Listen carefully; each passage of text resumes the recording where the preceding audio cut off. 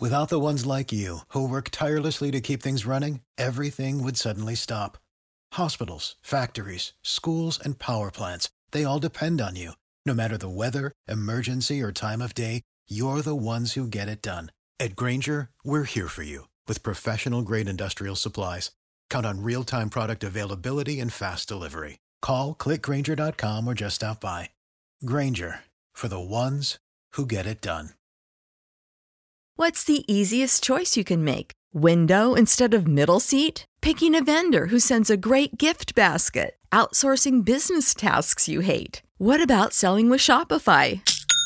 Whether you're selling a little or a lot, Shopify helps you do your thing, however you cha-ching. Shopify is the global commerce platform that helps you sell at every stage of your business. From the launch your online shop stage to the first real-life store stage, all the way to the did we just hit 1 million orders stage. Shopify's there to help you grow. Whether you're selling scented soap or offering outdoor outfits, Shopify helps you sell. Wherever and whatever you're selling, Shopify's got you covered. Sign up for a $1 per month trial period at shopify.com/try. Go to shopify.com/try now to grow your business, no matter what stage you're in. Shopify.com/try.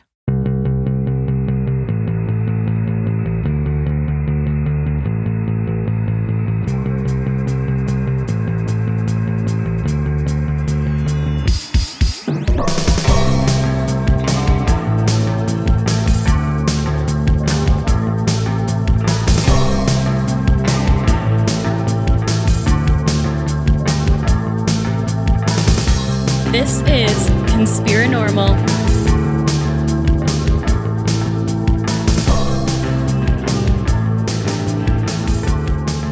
Because I have found out that most paranormal television these days is garbage. Right. It's gotten worse and worse as it goes on. There's a few good things out there, but Sure. but most of it is pretty bad now. Yeah, it's that's part of it. It's most of it isn't really worth making time for. I've enjoyed working with like Seth and those guys over at Small Town Monsters. Yeah. That's In all. fact, Seth is coming on at the end of February. Oh, nice. On this show, so I'm looking forward to that. I did actually watch the one that he did about the flying creatures, Terror in the Skies. Yeah, that one was yeah. was really good. I've seen quite a few of his. I've seen the Mothman one, the Point Pleasant one, just the ones that are like kind of like free on like Amazon Prime, which are probably sure. I think is like the majority of them at the moment. At this point, they all get up there eventually. I think they usually start out, being pay-per-view or whatever, but then they always end up there, which is fantastic. I mean, I think they've done really well. Obviously, I don't have access to like the numbers, but they seem to be doing well, which is great. Right. I'm really impressed by his work. For being someone that doesn't have a major studio or any kind of like major network around him, he does really, really well.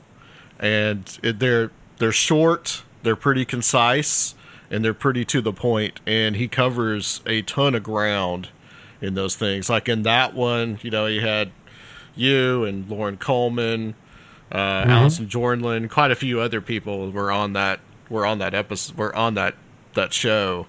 So I was pretty impressed by it. And I want to get into some of that. We'll get into some of that stuff here in the interview. Oh, sure. So, kind of organically start. So, welcome to Conspiranormal, episode 299, one episode to 300. So you get to help usher that in, Tobias. So welcome to Conspiranormal. We've got Tobias Wayland, and he is the author of a book called The Lake Michigan Mothman, which the subtitle is High Strangeness in the Midwest. And this is a subject that I've wanted to talk about for a little while now, is the Lake Michigan are otherwise known as the Chicago Mothman. And there's some really weird stuff to kind of get into here, so let's just get into it, Ben. Welcome to Conspiranormal. Hey, thanks for having me. Hey, thanks for being here. Let's talk kind of like about your background and how you got interested in studying this phenomenon and kind of compiling it about the whole Chicago Mothman cases. Let's get into that. Sure. Well, I'll try to make it as succinct as possible. So, I experienced a slew of paranormal events starting when I was a child, and this was pre-internet, and so what I would do, because I didn't really have anybody I could turn to about that, is I would go down to the local library, and I found books on strange subjects on paranormal phenomena written by guys like Warren Coleman and John Keel and Brad Steiger. And those books had a huge impact on me. And, they really let me know that there were other people out there, like real people, like actual people who were experiencing similar things. And so, I became fascinated with the subject matter. And, as I grew older, in my late 20s, I decided that I wanted to start investigating this stuff. I wanted to kind of do my part, to help, to help people and to help people maybe try to understand this stuff, try to make some sense of it. And so I volunteered as a field investigator for the Mutual UFO Network. And, I did that for several years. And it was a good experience overall, I think.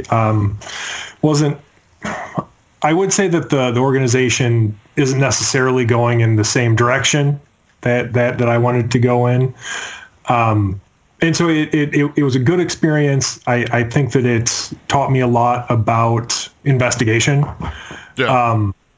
But I really felt like I needed to go in my own direction. And so I left there and I kind of bummed around for a couple of years. And then I met my now wife, Emily. And, she didn't have the same background as me, but she had an interest in this stuff. And so, my degree is in English, and her, well, she has two actually. Hers are in design and photography. And so with our particular skill sets, we're like, well, we can do something with this, right? I mean, we're interested in this stuff. We're passionate about it. We want to help people. There's something we can do here. And so we came up with the idea for the Singular Fortean Society. And what that evolved into over the course of its first year, because we really spent most of 2016 when it launched. We really spent most of that year just kind of figuring out what we wanted it to be. We had sort of a general idea. And so what it evolved into by 2017 was a paranormal news outlet, in investigative team, and then a community. And we thought those three things, investigating paranormal phenomena openly and honestly, reporting the news, again, openly and honestly, without a lot of hype or just taking it seriously, frankly, which is a huge problem for most mainstream news sources. And then, being able to form a community where people can feel safe talking about this stuff. Those were the three tenets that we basically came up with, and it's really been a very fulfilling project, and like I said, I mean, it's really been a way for us to be able to help people and I think sort of help ourselves through that. And it was through the Singular Fortean Society that I first came across the flying humanoid sightings down in Chicago. So, okay. I had seen 3 sightings in the spring of 2017. It was April 2017. Come through the MUFON case management system, and they were interesting sightings. So I wrote an article about them for the Singular Fortean Society and published that. And honestly, I didn't really expect them to go anywhere. I thought they were interesting because they were relatively close to home. I just live up in Madison, Wisconsin, so we're maybe 2 hours north of Chicago across the border. Yeah, not too far. Yeah, it's been real easy for us to get down there and do on-site stuff too when people are open to that, which is great. So I saw those come through, and there really wasn't much follow-up done by MUFON. I talked to Sam Moranto, who's the state director down in Illinois there, and they were never really able to communicate with any of those witnesses, the first 3, like those initial 3. And so, the investigation surrounding those was pretty lackluster, frankly. And was it a lack of interest on their part? I think that, there have been some issues, I think, with how MUFON has approached these. Yeah.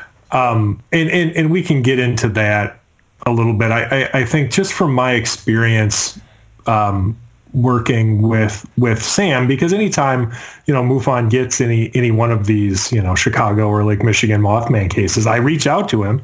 He's a nice guy, and I'll ask him about it, and he seems very reluctant to believe that any honest witness is going to be protective of their identity.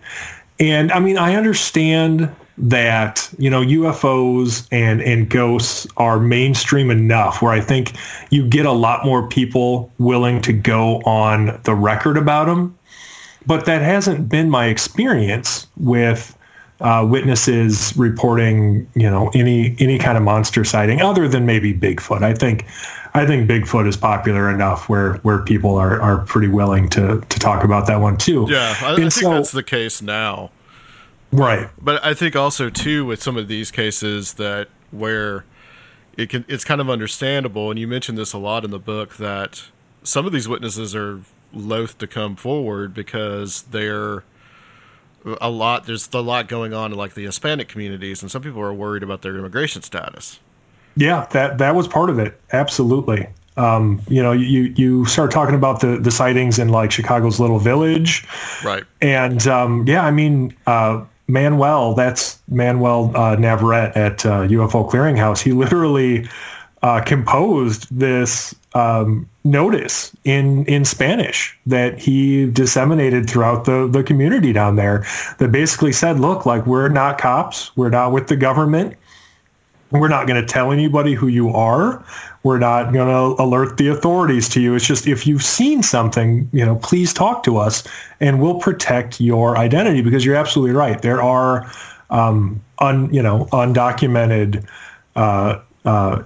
immigrants that might be concerned about stuff like that. And even, maybe less impactful to some people than, maybe, losing their livelihood and being deported or something.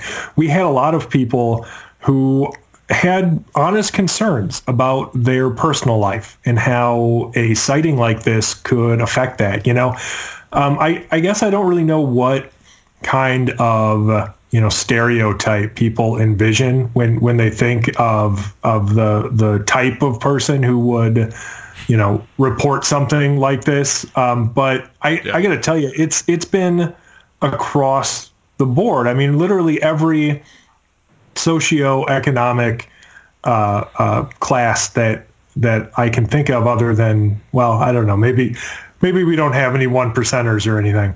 But I mean, from working class all the way through, professional people, we have witnesses from every background, and there are legitimate concerns that they have about their personal life, how a story like this would impact how others see them. And there are people who have careers that, they have to try to protect, because they're concerned. Can you imagine being a lawyer or a politician or something and coming out and saying, hey, I saw this creature, this with bat-like wings and glowing eyes, and what that might do to your livelihood? I mean, of course, people aren't going to. Sure. They're not going to risk that. Yeah, of course, there's a ridicule factor that's there, right, that I think that used to be there with UFOs and used to be there with Bigfoot, but with this stuff, you're talking about something that is so weird and so bizarre that people will think, well, they must think that I'm crazy. I think that, and I think that ridicule factor is enough for some people to not want to be identified. I mean, I think it's perfectly understandable.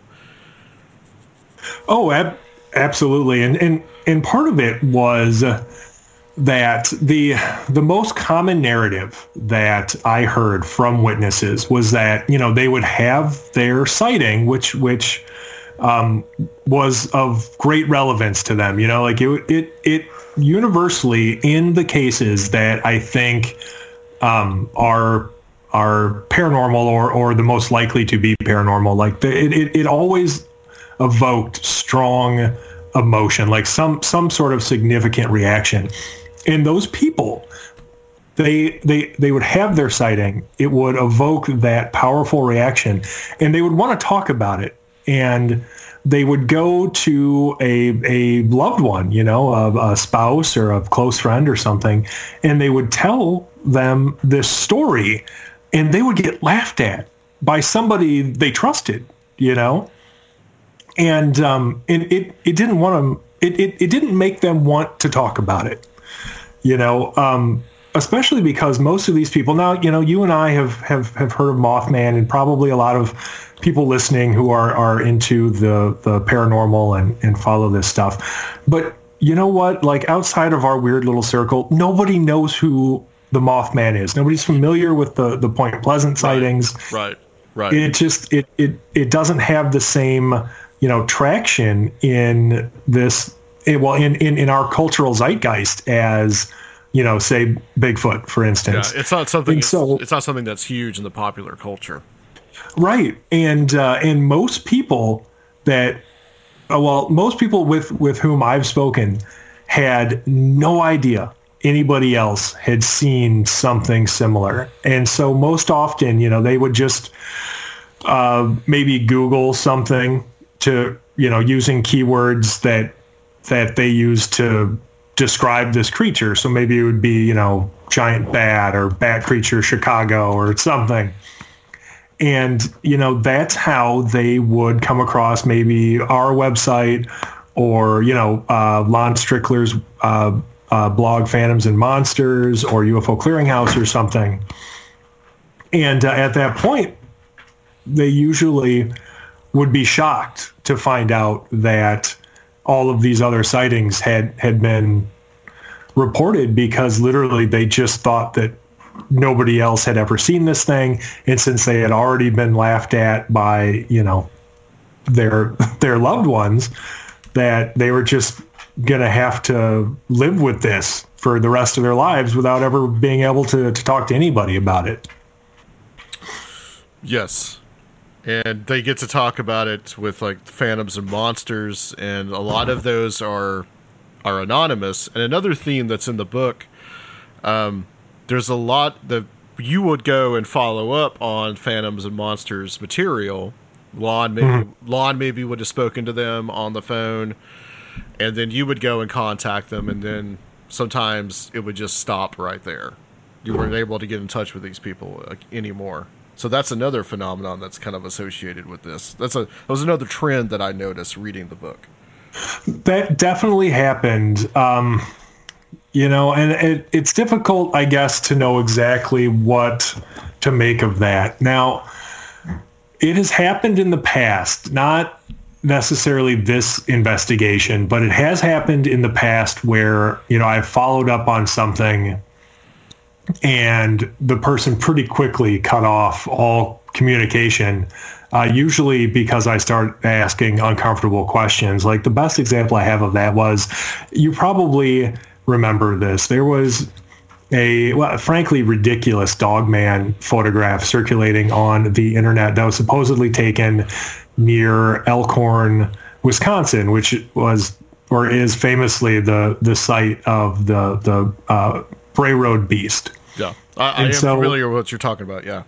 Right, yeah. And so Lon got this photo and talked to this guy a little bit, and I was like, well, I live like an hour away from there, dude. So, what's this guy's contact info? Like, I'll reach out to him and see if he'll take us out to the spot and talk to us. Obviously, I'll keep him anonymous if he doesn't want people to know his name. That's no problem. And so I got his email address and I reached out to the guy and just never heard anything.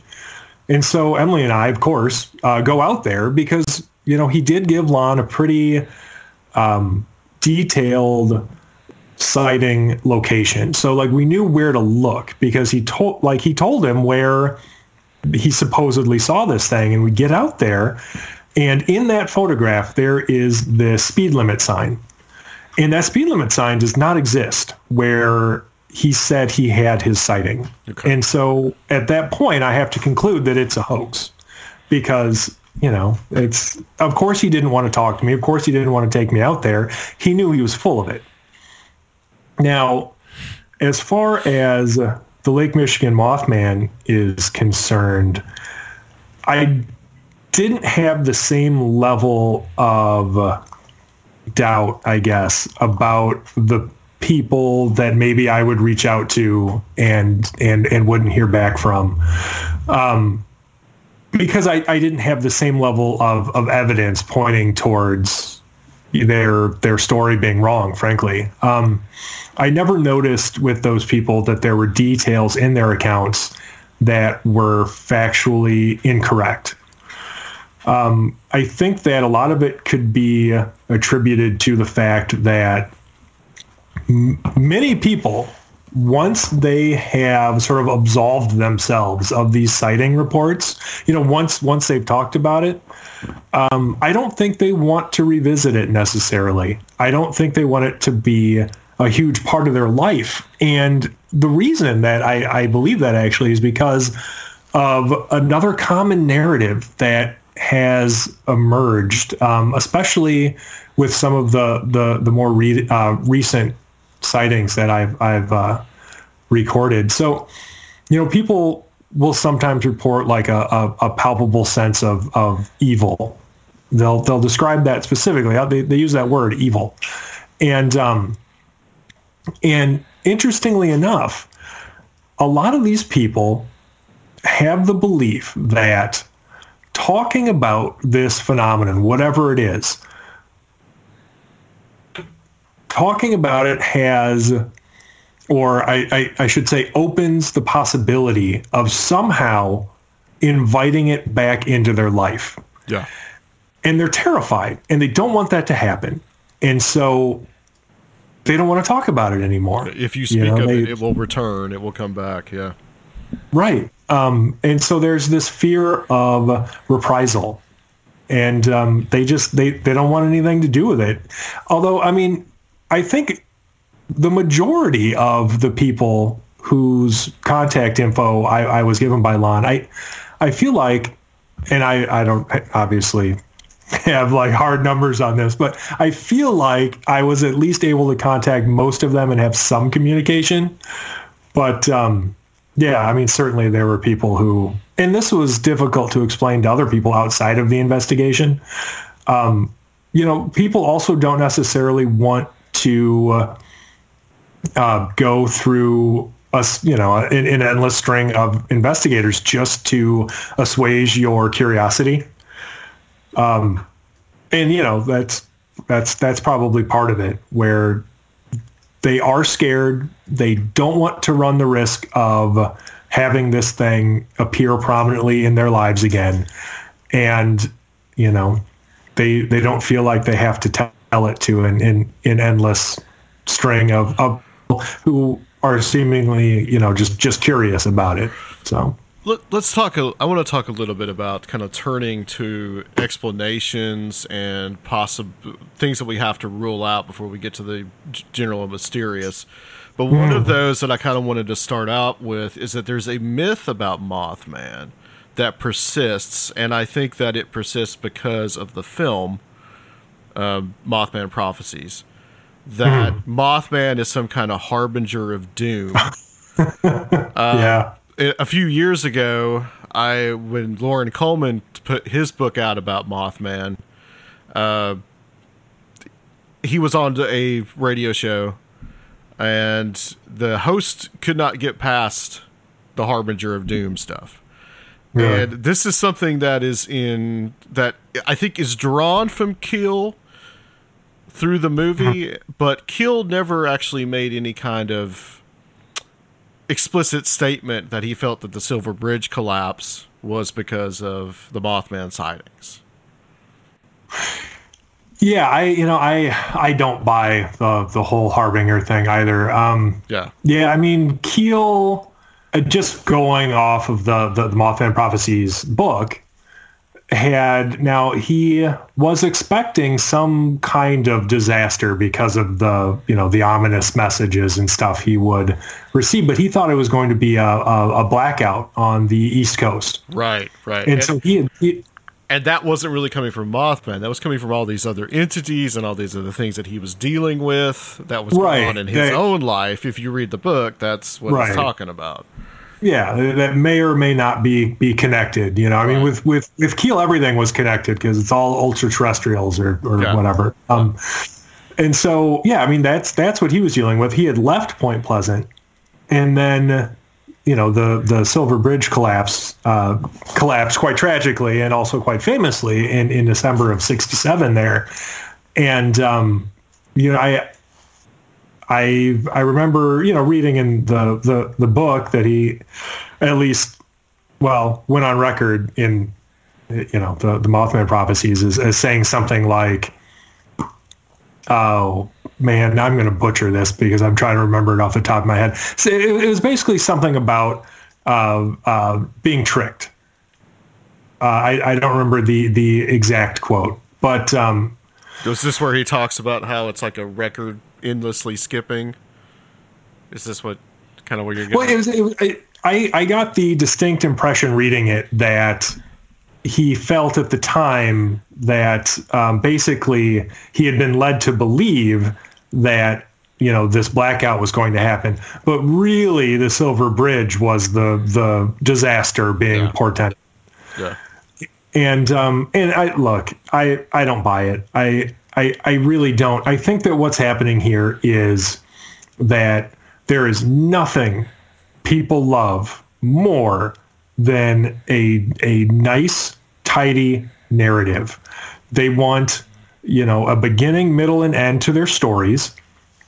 And the Silver Bridge collapse, as awful as it was, provided an ending to the Mothman phenomenon for them. It gave them an ending to their story, and it allowed some context. It allowed some kind of meaning to be taken out of all of it. But really, I mean, there's no causal connection that anybody can point to. So that combined with the fact that the oldest historical sighting we've gathered actually from Floyd Hancock was the witness, was in Indiana in 1969. So less than 400 miles and 2 years out from the last reported Mothman sighting in that flap.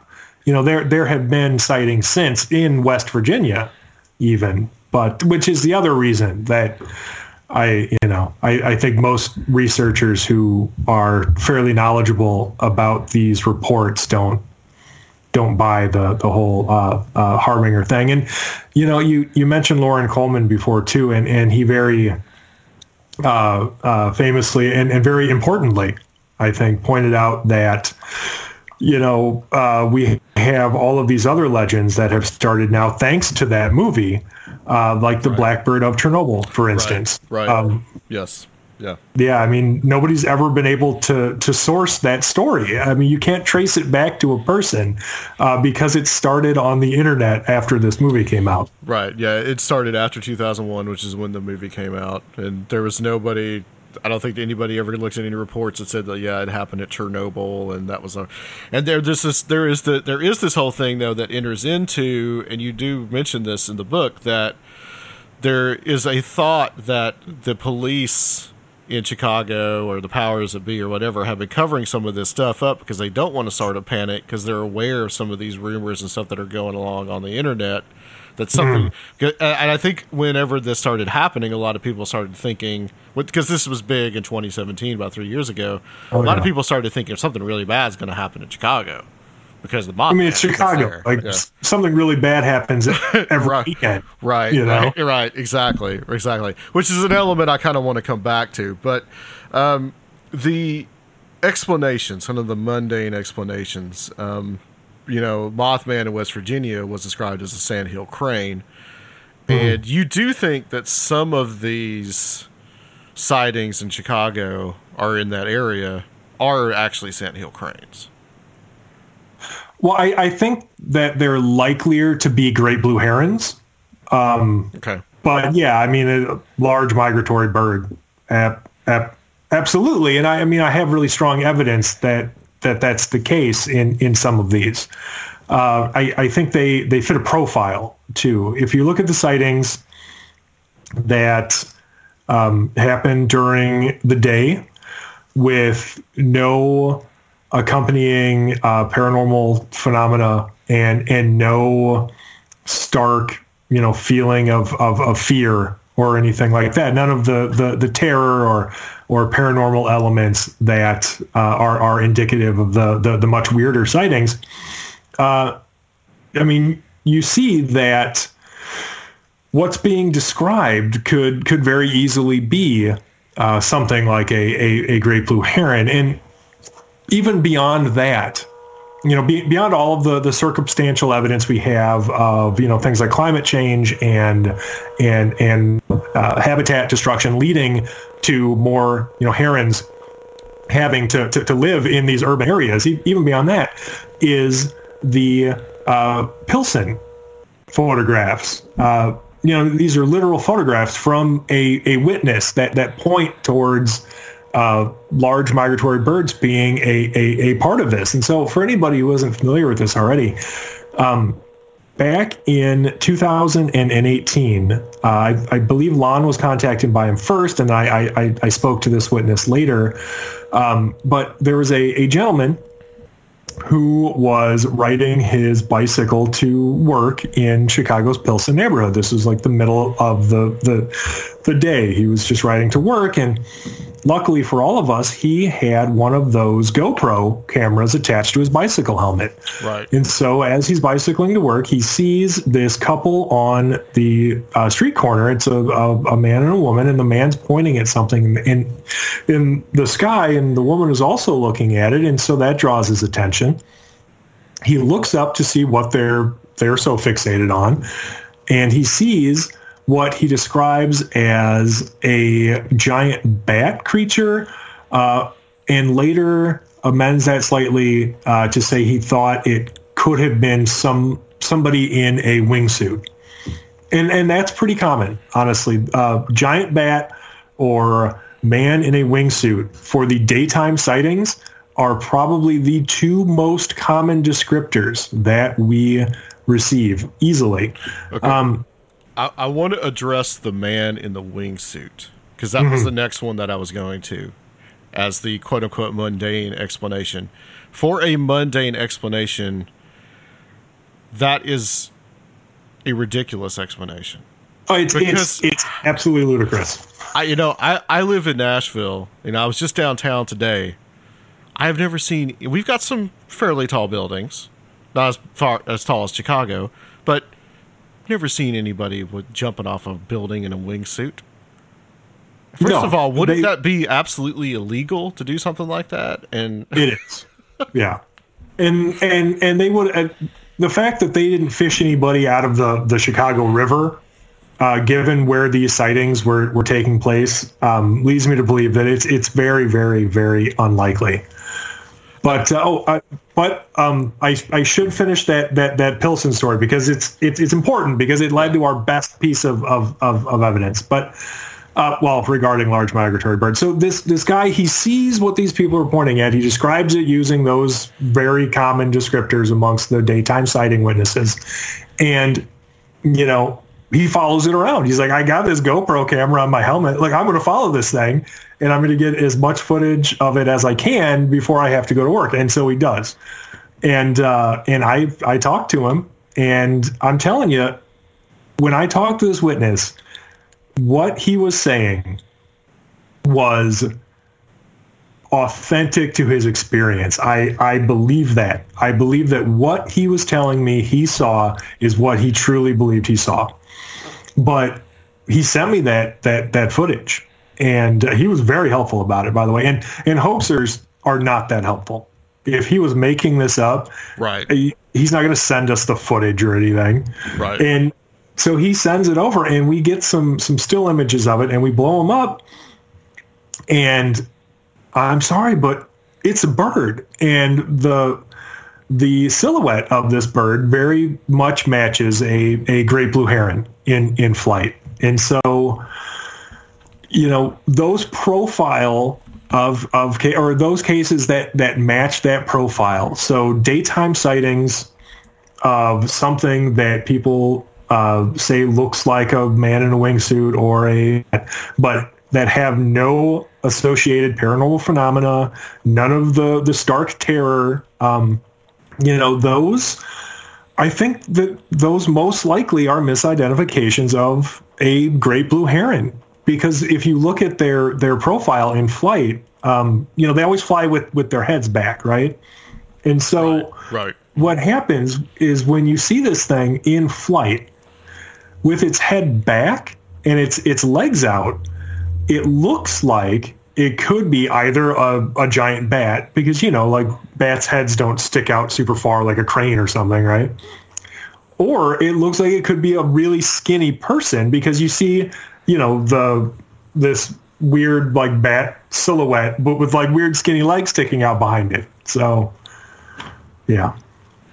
And that combined with the circumstantial evidence, like that particular profile of sighting, I think is likely misidentification. But people love to fixate on that.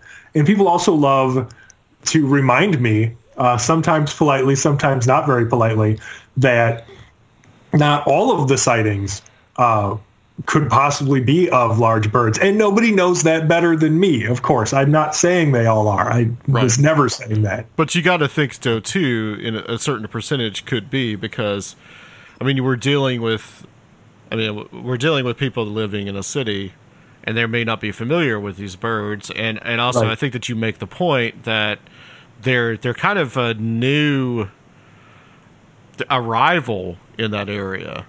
And they're numbers, unusual as well. Yeah. I see them here. The little pond right next to my apartment. They hang out, and they're very cool to see. And also, since DDT was taken away, large birds have come back from the brink of extinction. So people see them more. But I think also you point out in the book that climate change has also helped to bring them a little further north than they normally would have before. Well, they've been coming now. They've always migrated area, but what's been happening is climate change is getting large migratory birds up north sooner, and they're staying longer. And so what we're seeing is herons specifically. And I found a study that somebody had done on this. And it was about specifically a different type of heron, but it showed how their population in Chicago had exploded over the course of a decade. From something like 24 mated pairs in Lincoln Park, which is, the middle of the city, 24 mated pairs up to like 300 mated pairs in this park in the middle of Chicago. Yeah, that's a big population explosion of those birds. Yeah. Right. And so, if you apply that to great blue herons too, there's a lot more of them in that particular area than there used to be. And, when something like that happens, even over the course of 10 years, which sounds like a long time probably to most people, it's really not. Like that's a very sudden change. And people are not going to be used to seeing these things. And so, like I said, I talked to this guy. I've talked to a lot of these witnesses who have had these daytime sightings, and they're convinced that they've seen something very unusual. And I think they have, at least to their experience, Right. Because if you don't know what it is, it's still unusual to you. Right. But in the nighttime, we're talking about a whole different thing. I mean, these encounters are much more up close and personal. Yes. Now, well, that's actually, thank you. That's the other part of the profile that you'll find in the cases that are most likely to be a misidentified large bird is they'll see it flying and it's always far away. And so, they're less able to get details, and it's backlit by the sun and so on and so forth. But yes, the sightings that are most likely to be paranormal, to have, some element of paranormality, I guess, if you will, often those sightings are very close. Very close up. I mean, we'd be talking, in some cases, a matter of feet. So it's very difficult if something is standing 10 feet away from you to mistake a bird for Mothman. Correct. Yeah. Especially when it's like 7 feet tall and it unfurls its wings right in front of you. Right. Exactly. So let's talk about some of those cases. And the big one, I guess you could say, the Big Trouble in Little Village. So what is happening in this area? What are some of the cases that have happened and some of the occurrences? Sure. So, I mean, Little Village saw a pretty good amount, actually, of sighting reports dating all the way back to 2017. Really, it was that particular area of Chicago was one of the most active, earliest sighting locations, and probably the one that I think is if I had to pick one as sort of like the iconic one. You've got one where it was, make sure I'm getting this right, there was a mother and son, actually. And so they were at home, and they heard something. They heard the neighbor's dog barking. That's right. And so they look out their back door, turn on the back porch light and everything, and look to see exactly, what the neighbor's dog is barking at. And they see this thing, this 8 foot tall, bat winged monster, frankly, standing in front of their garage, and the mom is just overcome immediately. Like, she's so terrified, she collapses. And the son looks at this thing for, maybe 10 seconds. And, he says he continues to watch it until it flaps its wings and flies away. And so, he was asked to sort of described the physical dimensions of this thing, and he said he was able to judge the wingspan based on the width of their yard and their garage. And so this thing was standing in front of the garage, and from that he was able to estimate its wingspan at 15 feet. And that was an interesting sighting for a lot of reasons. It was one, unfortunately, where the witnesses, they weren't willing to invite investigators into their life. You know, like they weren't going to have people come over and you go through their house and check everything out. And most of that was due to the reaction that this woman had to her sighting. And it's something that you know, we've talked about and we've seen again and again in these sighting reports. But what they did do was, now this guy talked to his girlfriend about his sighting, and she drew a sketch up of what he had seen. So he described it to her, and she drew the sketch up and she sent it in. And it's not a bird, you know, I can tell you that. But that sketch, I mean, it matches the description of what we've seen. And interestingly enough, I think if you go back and look at the descriptions of what people were giving for the Point Pleasant Mothman, actually, like, it matches those very closely. So it's just a sighting, you know. I mean, the reaction described, and I know that a lot of people will look at that and, you know, say that they think that these people were making it up. And, you know, I guess I can't prove that they weren't. I get, you know, I would ask those people maybe to provide evidence that they were, because if they were, I sure as hell don't know what they're getting out of it. What would be the point? And that's the thing too. I mean, some of these people that you know, I'm assuming, I think Manuel probably interviewed some of these people, or some of these people like actually went and talked to them. I mean, if he filmed them talking about it, I mean, if you could probably see like the visceral reaction people would have. Like they probably did experience something real in that environment.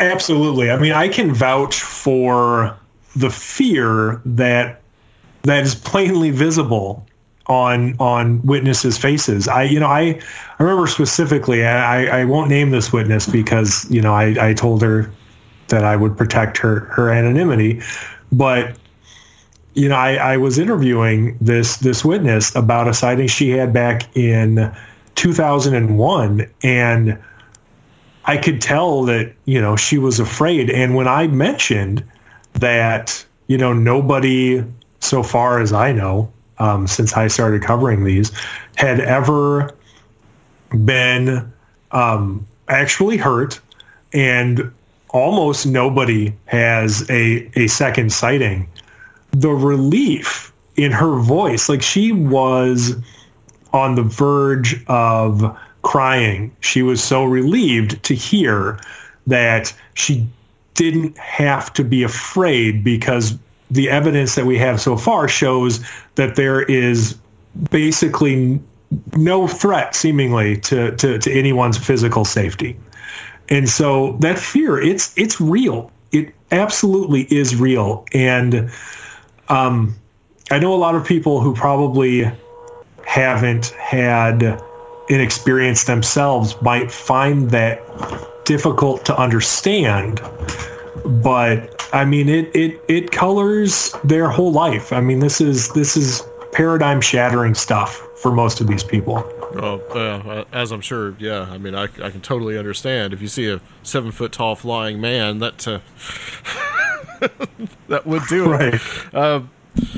One thing I wanted to add about this, and I thought about this at the time, because there seems to be an element to this. I mean, you've got where this was happening in Little Village, and there seems to have been a lot was happening in that area.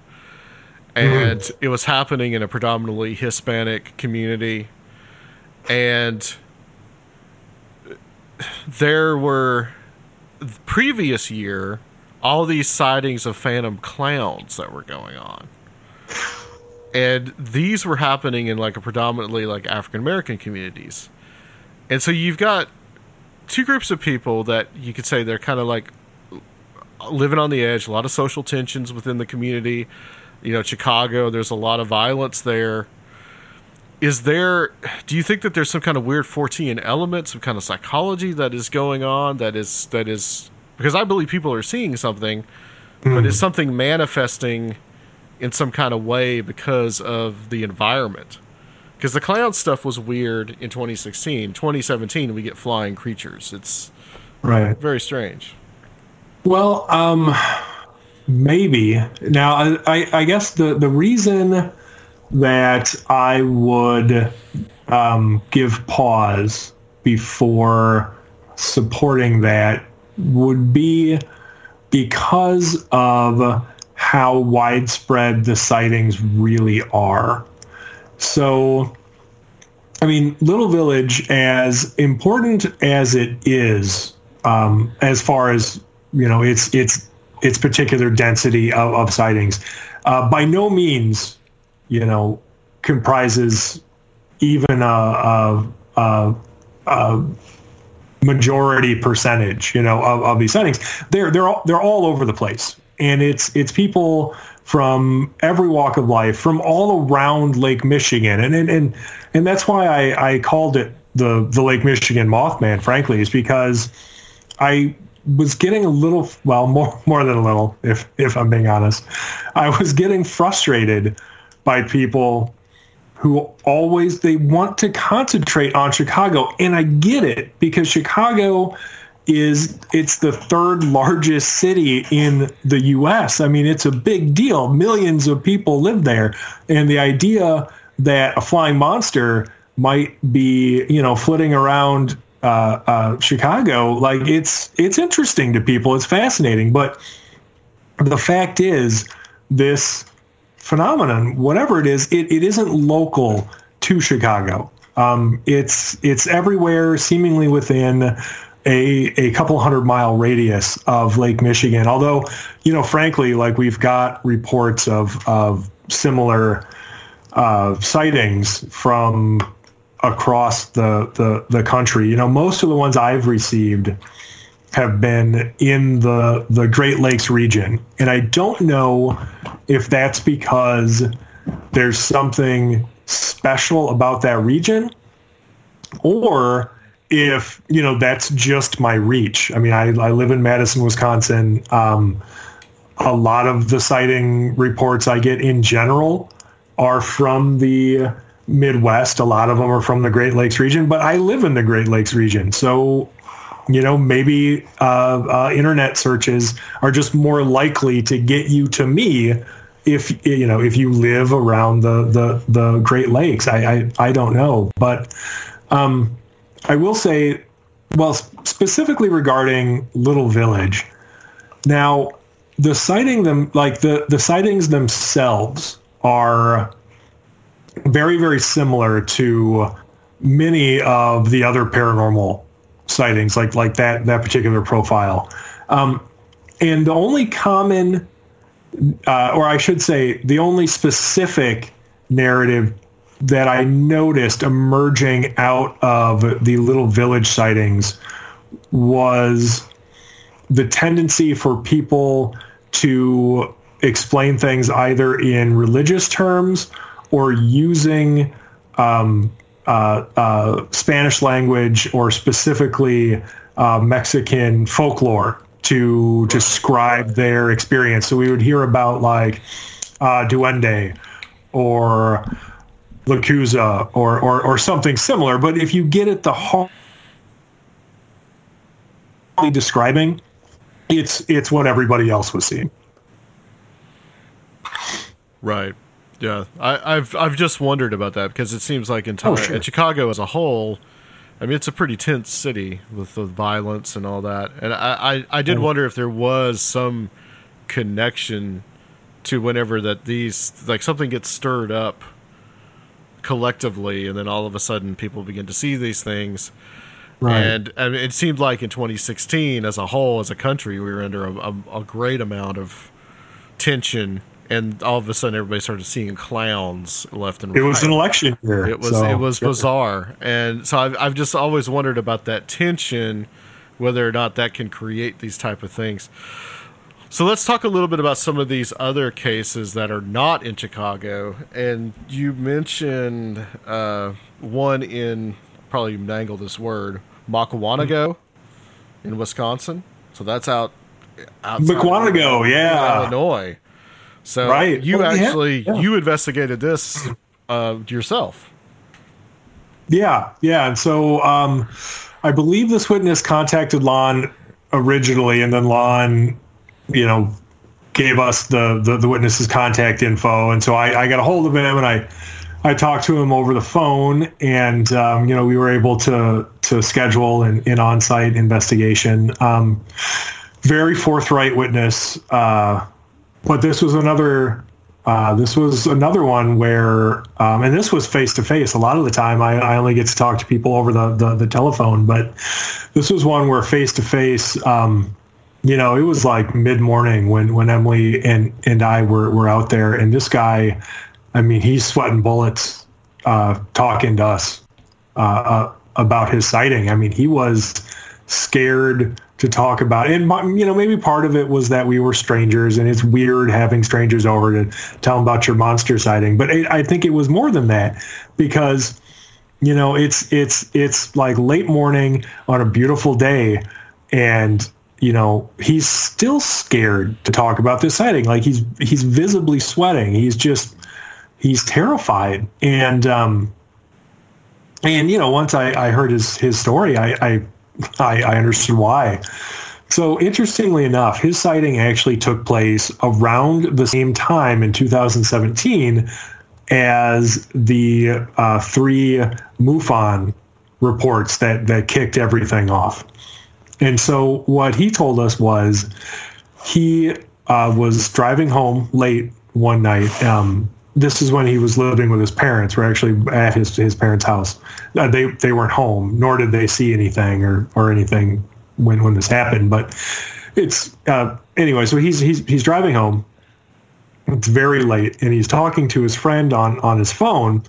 And so he gets home, and he decides he's going to continue the conversation outside. I think he didn't want to go inside and wake his parents up talking on the phone super loud at like midnight.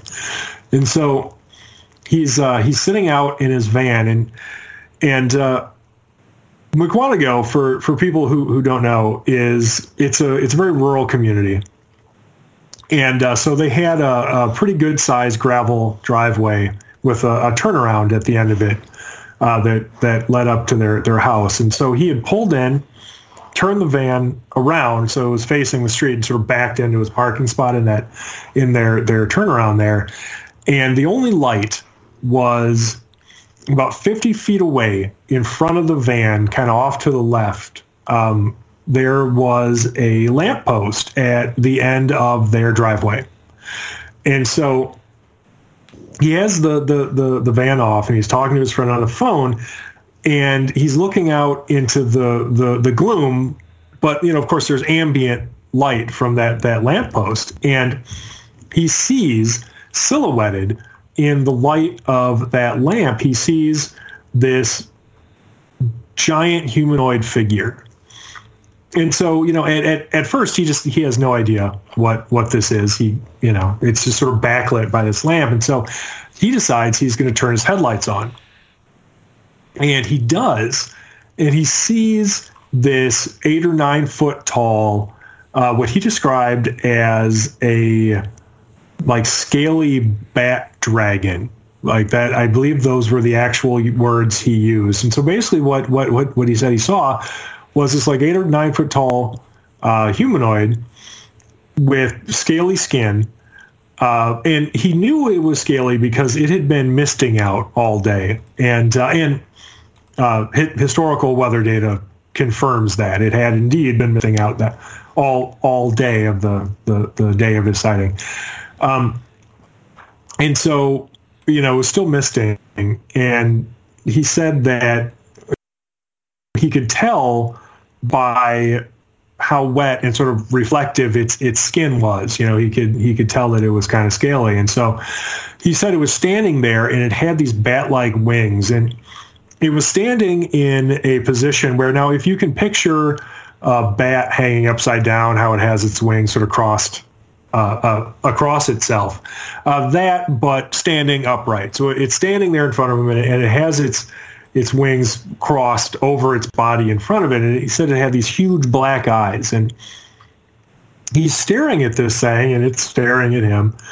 And he starts narrating to his friend what he's seeing, and at first his friend can't believe him, but the fear in his voice was pretty convincing. And so it didn't take very long, for his friend to decide that, hey, maybe something real is happening here. And so this is in the span of seconds, of course. And so he stares at this thing, and it stares at him. And he said it seemed to blur slightly and disappeared. And so he wasn't sure. I asked him about this. He wasn't sure if that meant that whatever this thing was, moved faster than maybe his eye could see and shot up into the air or something, or if it just, phased out of existence or whatever. But it was gone. And so he decided, probably pretty wisely, that he wasn't going to stick around outside after that. And so he went inside, and that was it. I mean, he never saw it again. But it had a lasting impact on him, enough that he was willing to talk about it, no matter how scared it made him to paranormal investigators at the actual site of his encounter. And again, this is one of those where, and I can't stress this enough for everybody listening.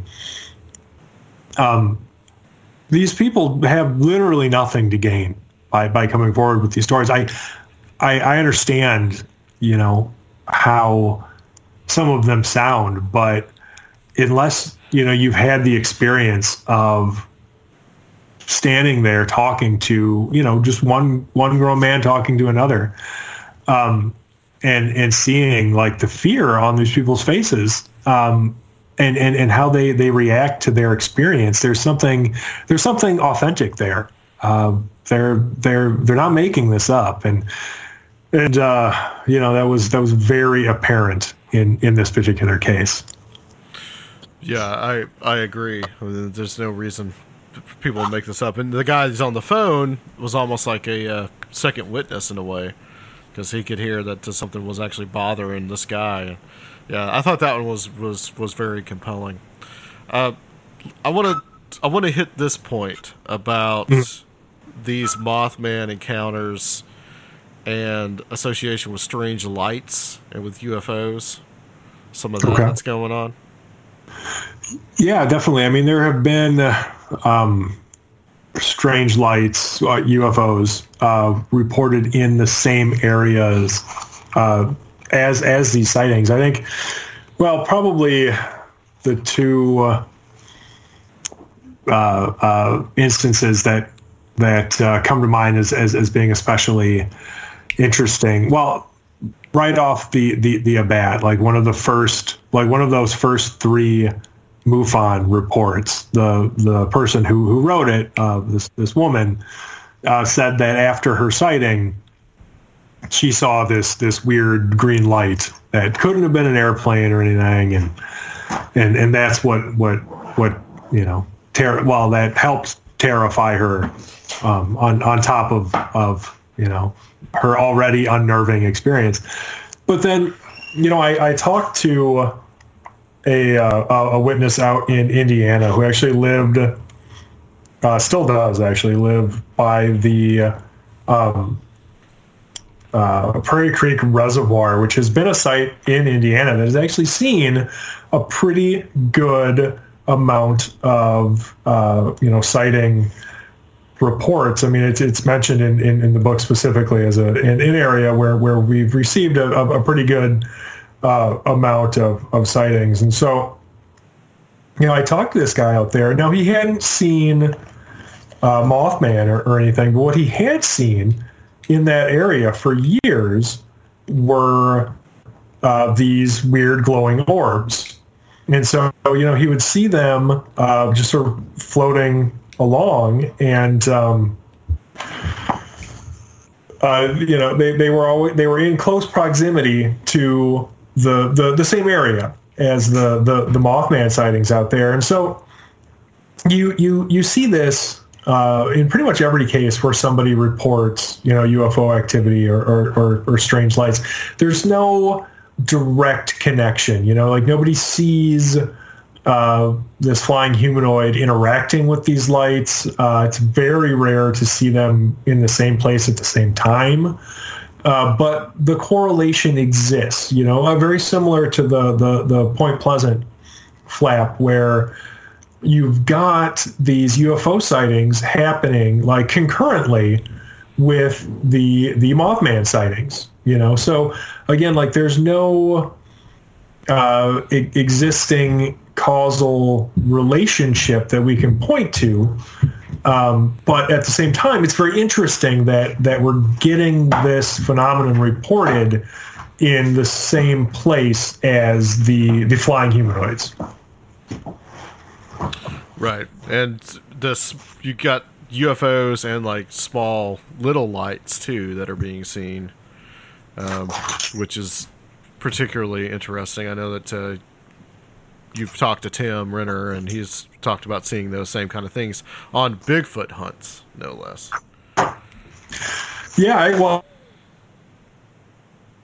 Emily and I have been going out into the Kettle Moraine State Forest with Jay Pachochin pretty frequently, and the last couple times that we did, we all saw this very peculiar white ball of light. The first time we saw it, we were all, and we always go out at night. And so the first time we saw it, we were standing on this trail and looking back down the trail from where we had come. And we just all happened to be looking in the same direction. And over the treetops, just over them, darting across the trail, we all saw this white glowing orb. It was there for a few seconds. You saw it appear, moved across the trail, and then just disappeared. And the second time we were walking along, and I was kind of out in front. I was with Adam Benedict of the Pine Barrens Institute, who had come along this particular time, and Emily and Jay were behind us on the trail. And unfortunately for Adam, he was looking in a completely different direction, but I was looking straight ahead. And I saw another one of these white lights, this white orb, and it came down, and it looked like it was in the trees, because there were trees behind it. You could see that there were trees behind it because it was going in front of them, but there were also trees in front of it. And as it appeared towards the top of the trees and then dropped straight towards the ground. And you could see it illuminating the trees as it went down. And now this is an area where Jay has been collecting Bigfoot and Dogman sighting reports for years. So yeah, you're absolutely right. It's not just Mothman. It's Bigfoot. It's Dogman. It's basically any monster you can think of. There are almost universally other paranormal phenomena like related to the areas of those sightings. Right. Exactly. Yeah. It's there's always this cross pollination or cross contaminate. I don't even know what the word would be. It's just like it it seems like you're always dealing with more than one phenomenon. I did want to hit a point about one of the other pictures that you had in the book, and that was the one Pulaski Road photograph. And there's a picture of, I guess, what the guy said was a flying humanoid, but that was tried to have been explained away as a kite. Oh, is that the one? Okay, that's the one by the statue of the Native American. Right. I don't think that was a kite, actually. I think that kite was the lazy, dismissive answer. If you look at that area, okay, let's starting from the very beginning. So this witness took 3 photographs, and this object, whatever it is, only appeared in the second. Now, if it was a kite, it would have been in all 3. Also, if you look at that area of Chicago, there is no place that anybody is flying a kite that would put something, that would put the kite in a position to be photographed from where he was standing, unless you were, willing to like fly your kite in the middle of a busy, Chicago city street. Now, I did have Emily look at it, and she is something of a butterfly enthusiast. And so when she looked at it, she thought that it looked like it just its shape matched a what's called a question mark butterfly, which is an actual type of butterfly. I did not know that previously. And now, relatively recently, we received a photograph from somebody who had, thought that they had potentially captured something anomalous while taking photos at, I believe this was last year's Lollapalooza in Chicago. That turned out to be a monarch butterfly. That actually is what got us started on this whole thought process of thinking maybe the Pulaski photo is also a butterfly, because if you look at the profile of the monarch butterfly in this other photograph, it looks very similar to the Pulaski photo. And so if you apply that to the Pulaski photo and then think about, well, okay, so we know that this guy took 3 photos. This only appeared in the second photo. What could do that? Well, now it's very, very difficult to judge the size or distance of an object in the air, especially one you're not familiar with. And so, and also especially considering that this guy didn't see anything unusual at the time when he was taking this photograph. I'm of a mind that a butterfly likely flew in front of this guy for just a second while he was taking his photographs. It was relatively close. Of course, he didn't notice it because it's a butterfly. And that's how we got our Pulaski photograph. I want to say I mentioned that in the book, too. I'm pretty sure. Yeah, you do. Okay, great. Yeah, because otherwise, and I was always frustrated by that kite explanation, because it clearly was just this like dismissive brush off from people who at that point in the investigation, maybe from the very beginning, were just sort of determined to not actually investigate anything.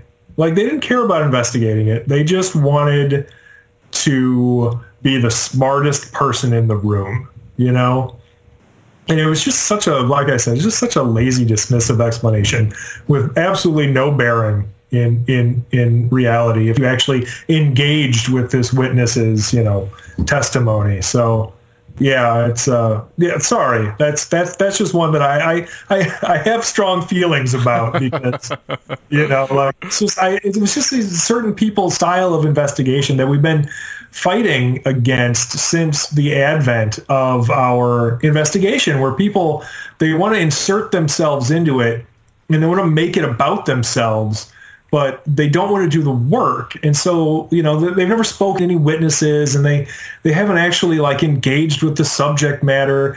They're not really familiar with the investigation, but they're very willing to come out and say that this thing was a kite with no evidence to support it.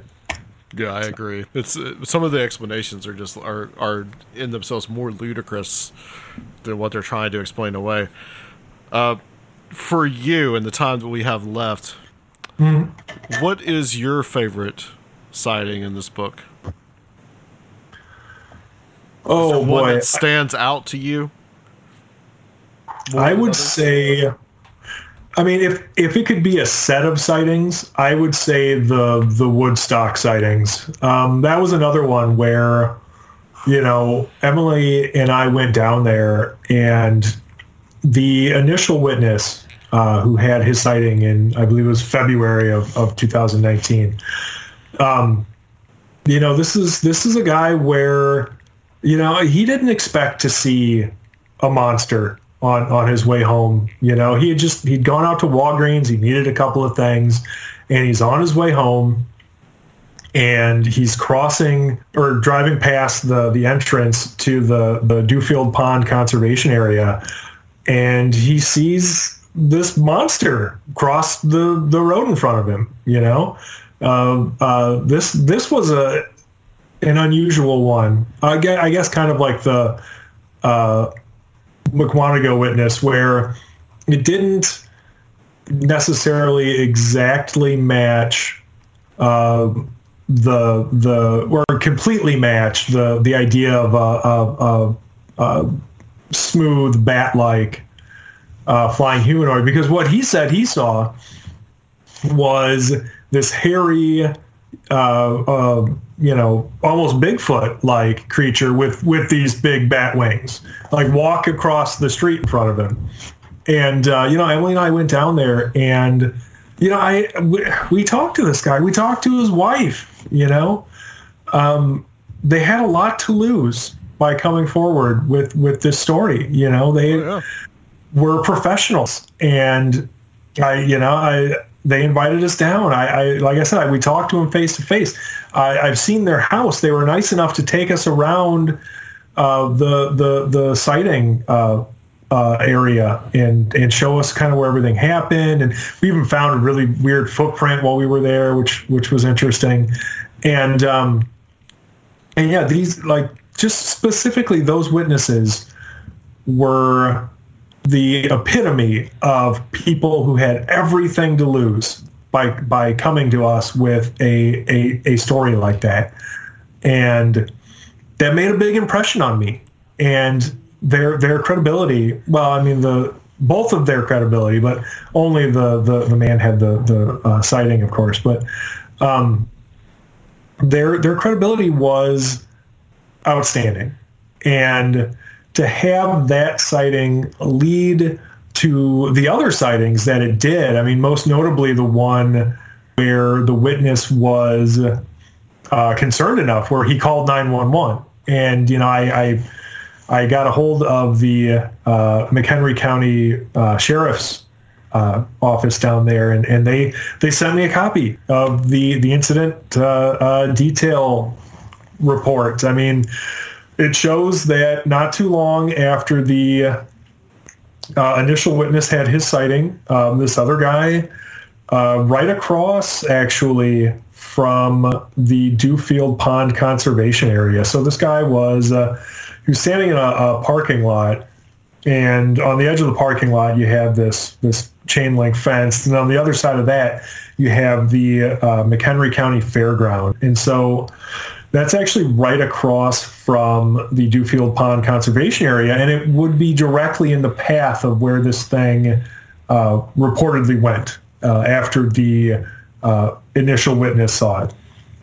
And so this is sometime after the first sighting, but yeah, this guy said he saw basically the exact same thing, and that it charged the fence, and that he was scared enough that he called 911, and we have the incident detail report showing that he did in fact call 911. Oh wow!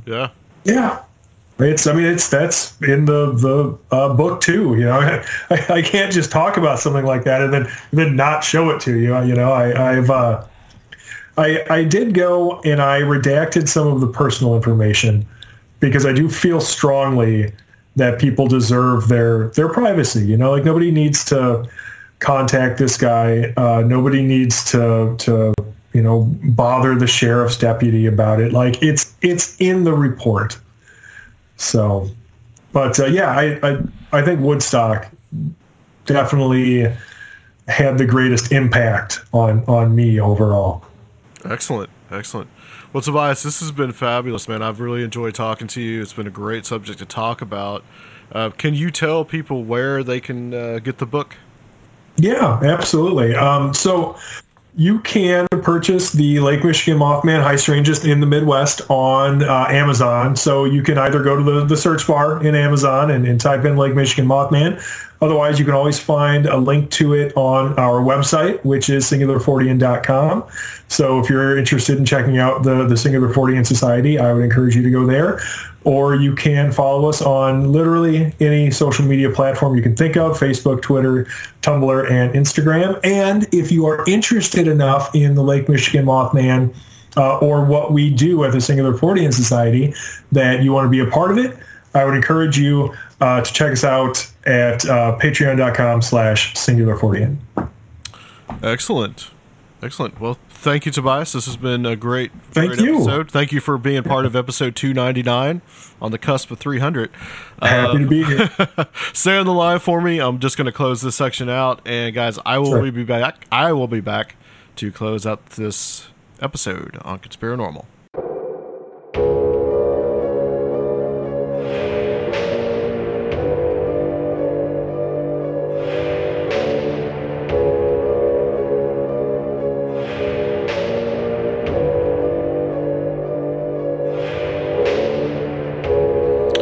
Hey, welcome back to Conspiranormal, guys. This is Adam. I am flying solo this week, in case you guys didn't notice, because Seraphiel is on vacation. But he will be back to talk about that in a forthcoming Patreon episode, where we'll talk a little bit about his vacation and a few other things that we've kind of got on the agenda that will be out on the Friday after this show posts. So guys, look forward to that. Episode 300, as I mentioned before, is next. So we're going to have a big show. So this show is a little bit short this week, but we did have a 2-hour episode with Mark Anthony Wyatt, and then a 2-hour episode before that with Jerry and Nish from Nox Mente.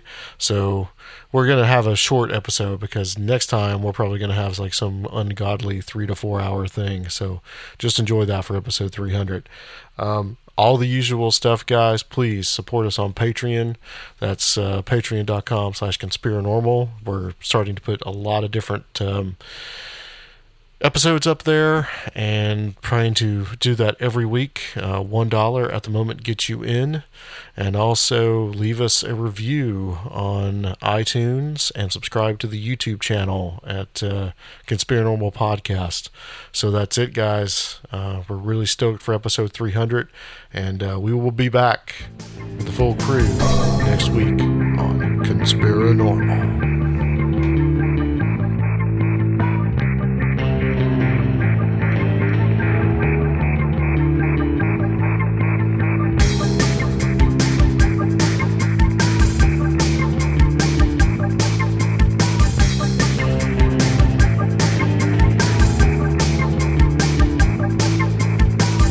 If you would like to help the show, please consider becoming a Patreon at www.patreon.com/conspiranormal, or leave a one-time donation at conspiranormal.com. And please check out our YouTube channel, Conspiranormal Podcast.